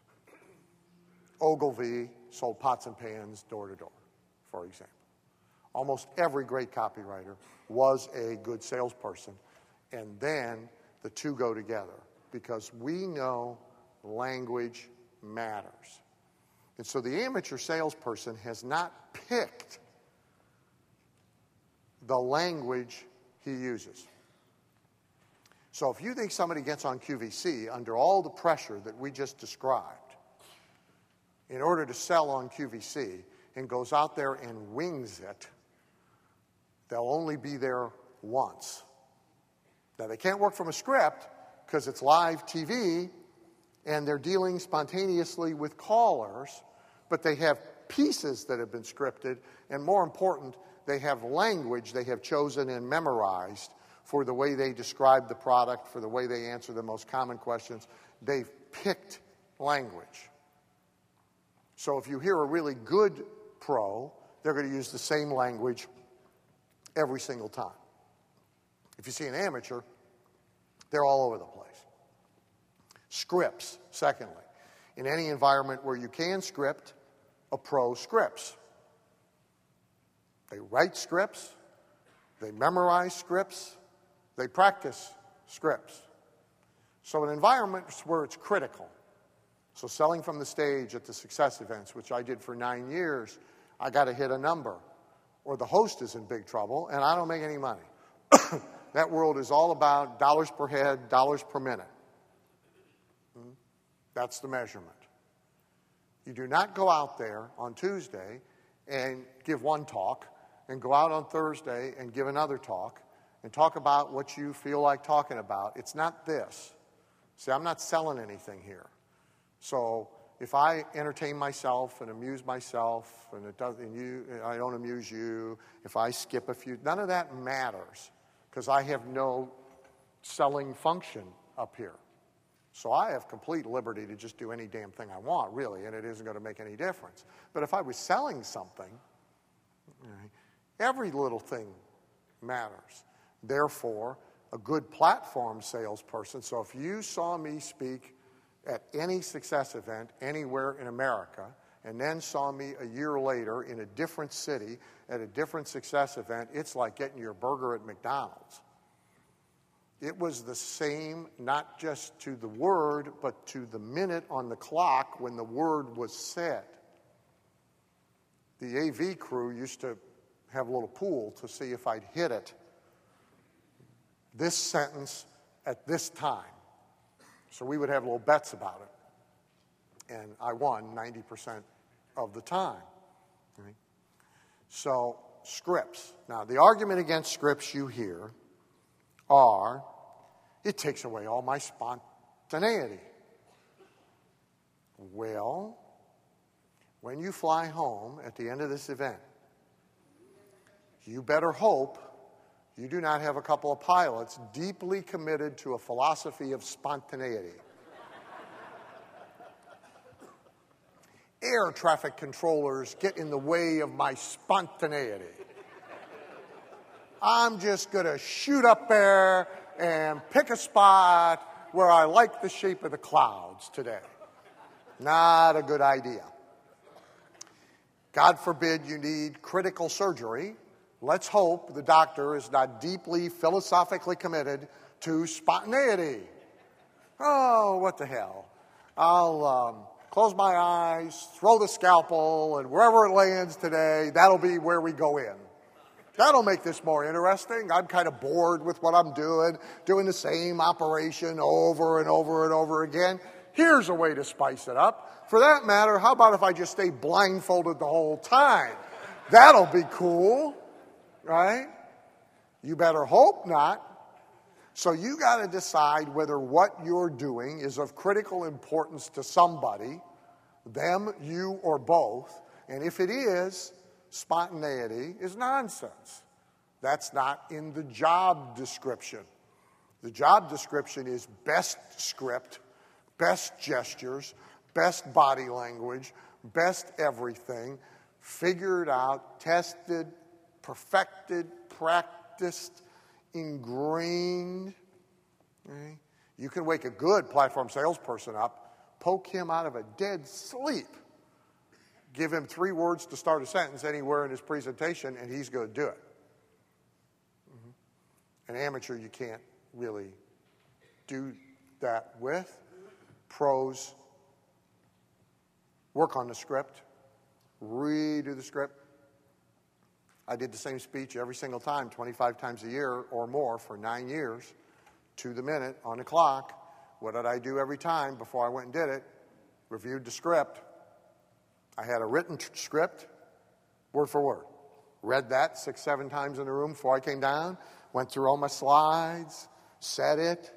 So when I got up there, I hit the marks. When we had Zig speak at the Super Conference, I come downstairs, 7 o'clock in the morning, Zig's back in the green room. What's he doing? Reviewing his file cards. Now, he don't use the file cards on stage, but the file cards have the whole presentation written on them. And the file cards that have the actual sales pitch written on them, they got highlighter marks all over them, and he's studying them. You know how many times he did that presentation? 6 million times. But he's got a script, and a pro works on the script. Choreography. From a platform salesperson, the great ones, not only are the words and the clock and all that, the gesture. Ernie Kessler, who comes from the Get Rich in Real Estate business, Ernie literally, there's a particular point in his speech where to give people a little time to digest it, he uses the glass and the water as a little prop. Okay? Same word every single time. So that's not accident. That's a choreographed thing. Every stand-up comic does exactly the same thing, every great performer. So even in a one-on-one set, so it just kills me, for example, oh, let's do a webinar. We'll stick a webcam over here, or we'll put a camera on a tripod, and we'll just do it. What? You got to be kidding me. It's a sales event. There's criticality to it. Should be scripted, should be practiced, should be rehearsed, should be choreographed, the movement, the facial, what camera do you look at, all that. You don't just go out there and do that. Okay? And then last is environment. So we talked about that a little bit before. The control of the environment. Right? So I'm going to show you something really cool. Some of you have seen it before. It's still mystifying. Dave could explain to you how it's done, but he won't. Okay? But and you got to watch real close at the beginning, or you won't get the end. Okay? But this is a demonstration of how environment can control outcome. So if you guys can roll that, it's about 6 minutes. If you can roll that Darren Brown piece for me, that would be great. Okay?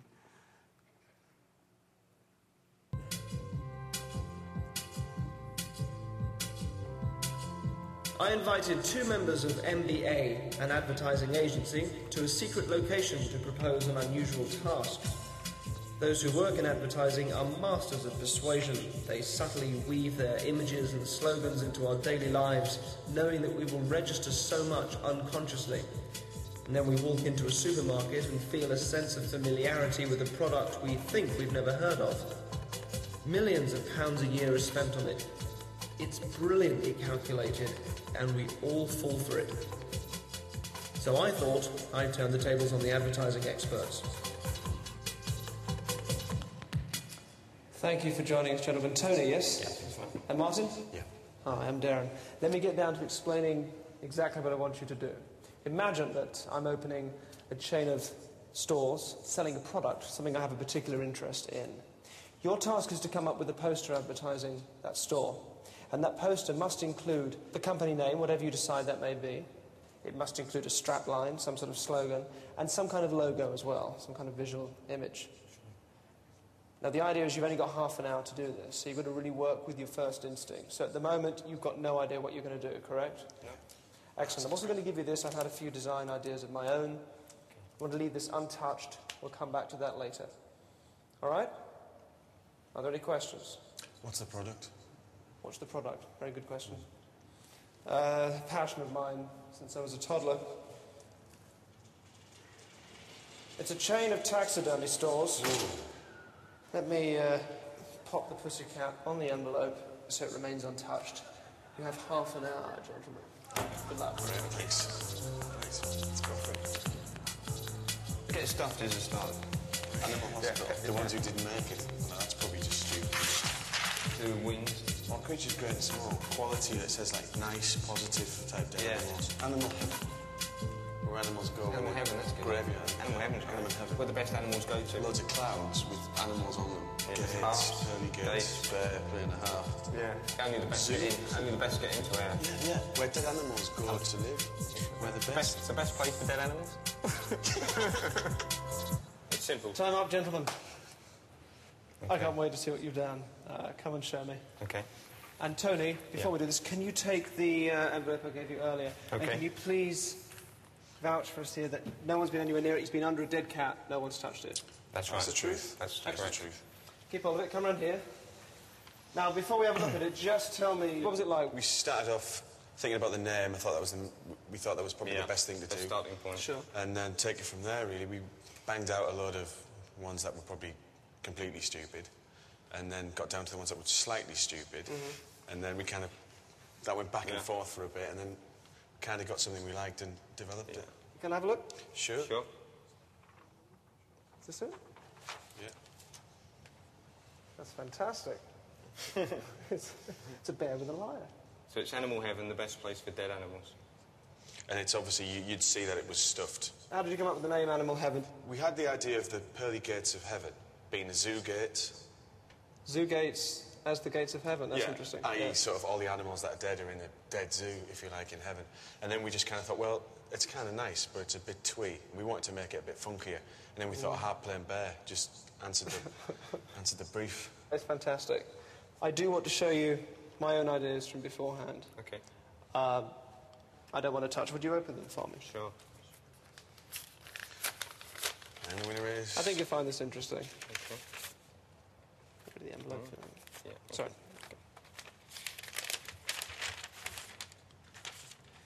Okay. All right.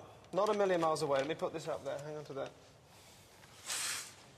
It's a heart-playing bear. Yeah. God. You've gone for these angel wings here. Were you thinking of angel wings or bird wings? Yeah, well, Yeah. they were kind of a combination. You of do the them a two. lot better than me. This was the same thing. I was thinking angel wings there. You've got animal heaven. I got creature heaven. Yeah. So We're the best- You're a bit off there then. A bit off there. Where the best dead animals go. Did you God. put blessed place for dead animals? Wow. Very similar. I had the idea of a zoo gate on there. It was hard to We leave didn't out. want to overload It it. was hard to leave out, but Sure. it just wasn't. It was just a bit too much. Can I see your other, the other one you were talking Yeah, about? put Was it, it one put it of down. the- Yeah, it's just before then. Is it very different? Well, Well, it's just the gates. yeah. Oh, gentlemen, please. We're drawing quite similar. Look at that. This was the image I was thinking. I've done it there in the background because this to me was the more striking image. And interestingly, you abandoned this for this one. This was Yeah. obviously Well, clear in the line. the first bear I drew looks exactly like that one, actually. It did, yeah. The first bear you drew. Yeah, on the shall I pad, show yeah. you on the notes? Show me. like that, Show yeah. me. What have you got? Well, this is scary, really. But, Oh, look at that. Yeah. Look at that. You've got the cloud, you've got the blue. If you knew the amount of effort we've gone into making this work, you'd be absolutely flabbergasted. But for now, it's comforting to know that you're just as susceptible to subliminal persuasion as the rest of us. Thank you very much for helping us out. Tony, Thank you. Martin, Pleasure. take care. Thank you very much indeed. Bye-bye. I think I'm quite cynical. When I saw the bear and I saw a cloud, first of all, from, behind the paper, I thought, hang on, he's close here. And then when we saw the rest of it, I couldn't believe it. I immediately thought, oh, I'm gutted. I could see that it was folded, and I just saw the bear's foot hanging over the cloud with the harp. Yeah. And I just thought, oh, I can't believe it. Yeah. It was But gutted. how embarrassing. But now I think, oh, fantastic. Yeah. I'm over the moon. I mean, obviously we're pleased for him, So, Yeah, he's... as long as, if he comes out of this looking good, then that's, that's always the main thing. To see how we did it, watch their taxi journey again. Put a spell on you.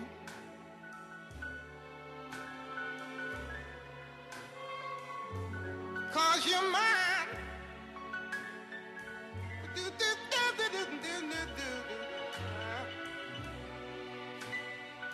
You better stop the things you do.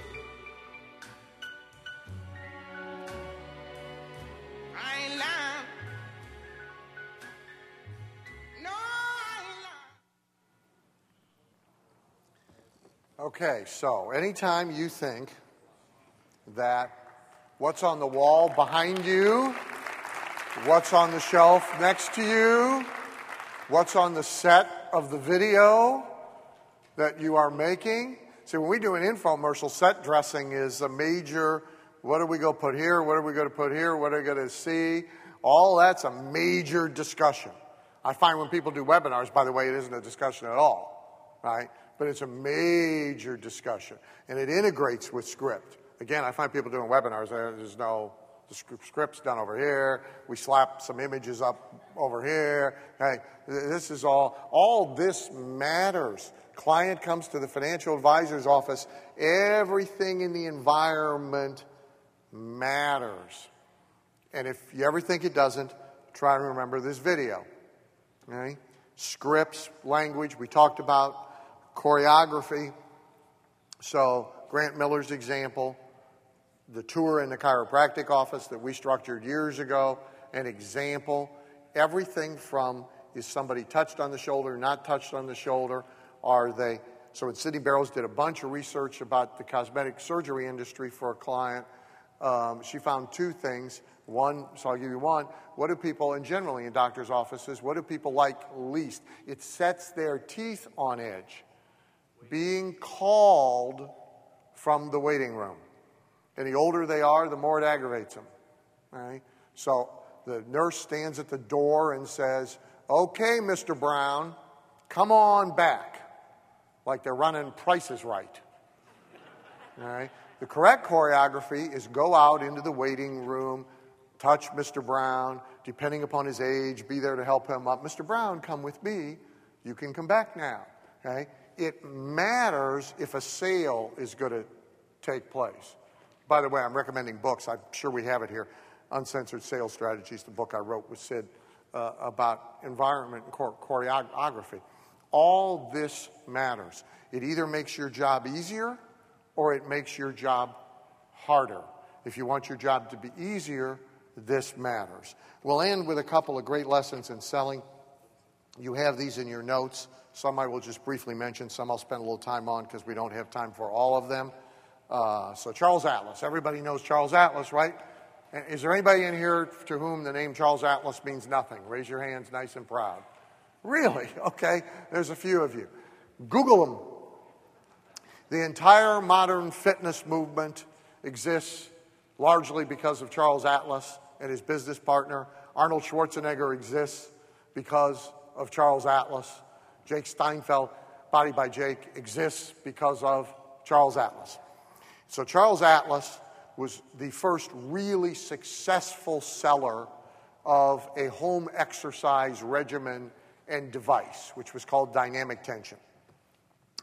And it was sold, launched, built with a now iconic ad, which is why you should know about it, even if you have nothing to do with the fitness industry, by a now iconic ad that ran in comic books. Right? And it had a comic strip in it, big picture of Charles, but a comic strip that was about the scrawny kid at the beach with his girlfriend and the bully who kicked sand in his face. Okay?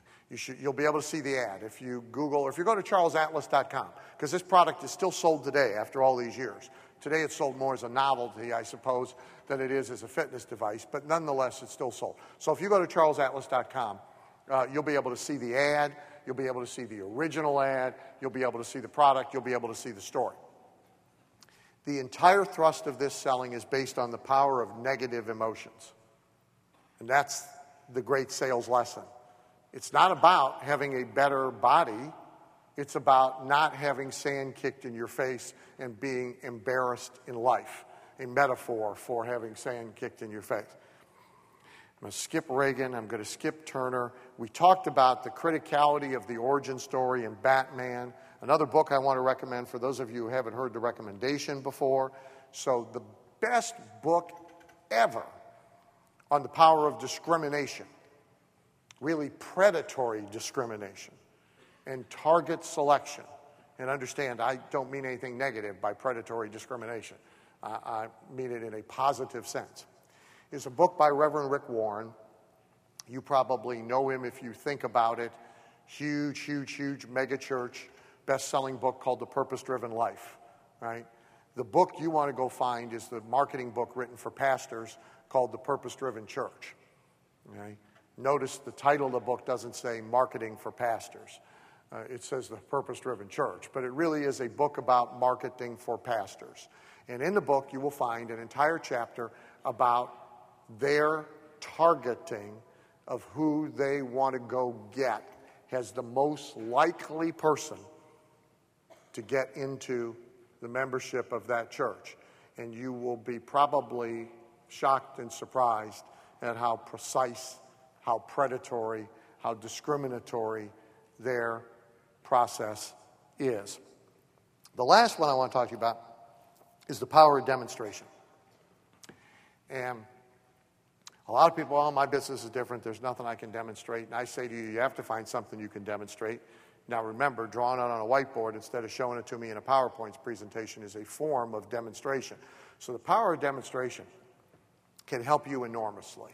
And so it's, because I'm almost out of time, it's the last thing we'll do. I'm going to show you two things. I'm going to show you, and we'll run them all back to back without a comment, guys. So I'm going to show you two things. I'm going to show you two newsreels. They're actual newsreel clips of Houdini,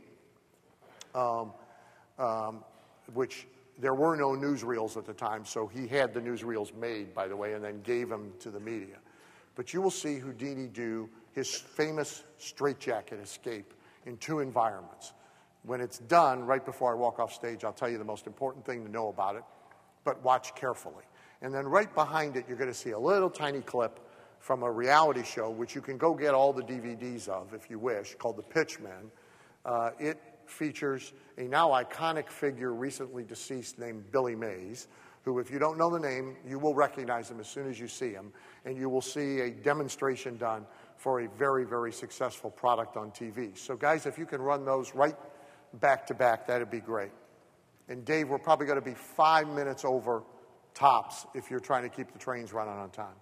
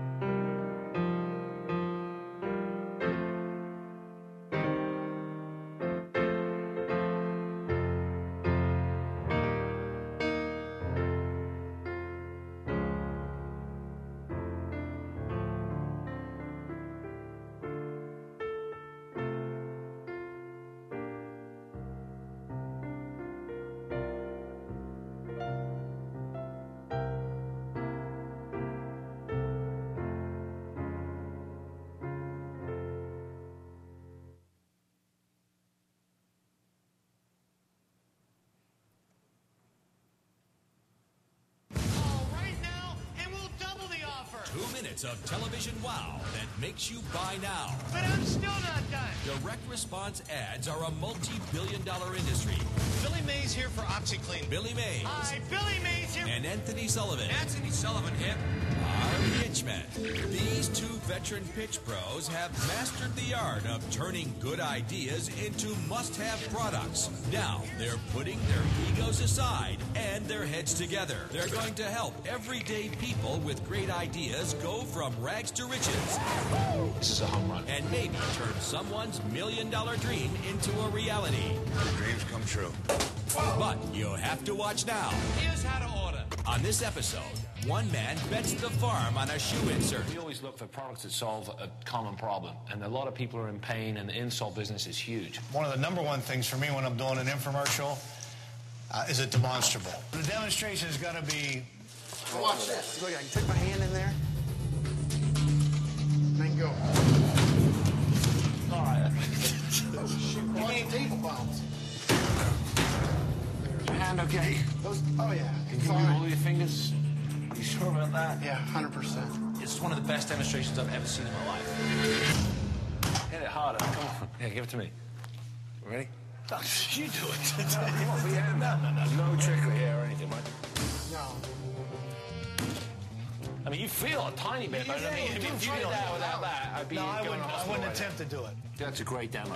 So if you're taking this technology and putting it into insoles, that's a good place to start. A 10-pound hammer is one thing, but a 6,000-pound car is another. But that's what it's going to take to put Matt's new shoe inserts over the top. Going to run over Billy's hand with a car, but Impact Gel is going to protect his hand. It's a great demo, and Billy's going to do it. He's going to make it happen. Gotta keep your eyes on the lens here. Ready? Quiet, please. 3, 2, 1, action. Talk about shock absorbency. I'm gonna let this 6,000 car. You kidding me? No, I'm not doing it. Why not? I'm crazy, but I'm not stupid. And maybe it doesn't hurt. I've smashed my hand with that hammer all day long, and I still got to smash my hand some more. You said you would do it all day. Look. I'll do it. Can I have a blue shirt? Coming That's down. right, it's fine, it's fine. I have to go out there and pitch all the time. These are my weapons. This is what I work with. I'm not behind the camera, yelling action. If he wants to do it, he can do it. I don't have to prove anything. You rolling, Dave? Okay, ready? If this all goes to plan, I'm just going to pull my hand out and go like that, all right? Yeah. Go. Yeah.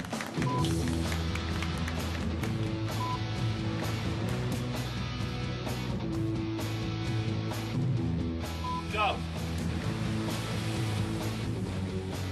That is the last time I'm doing that today.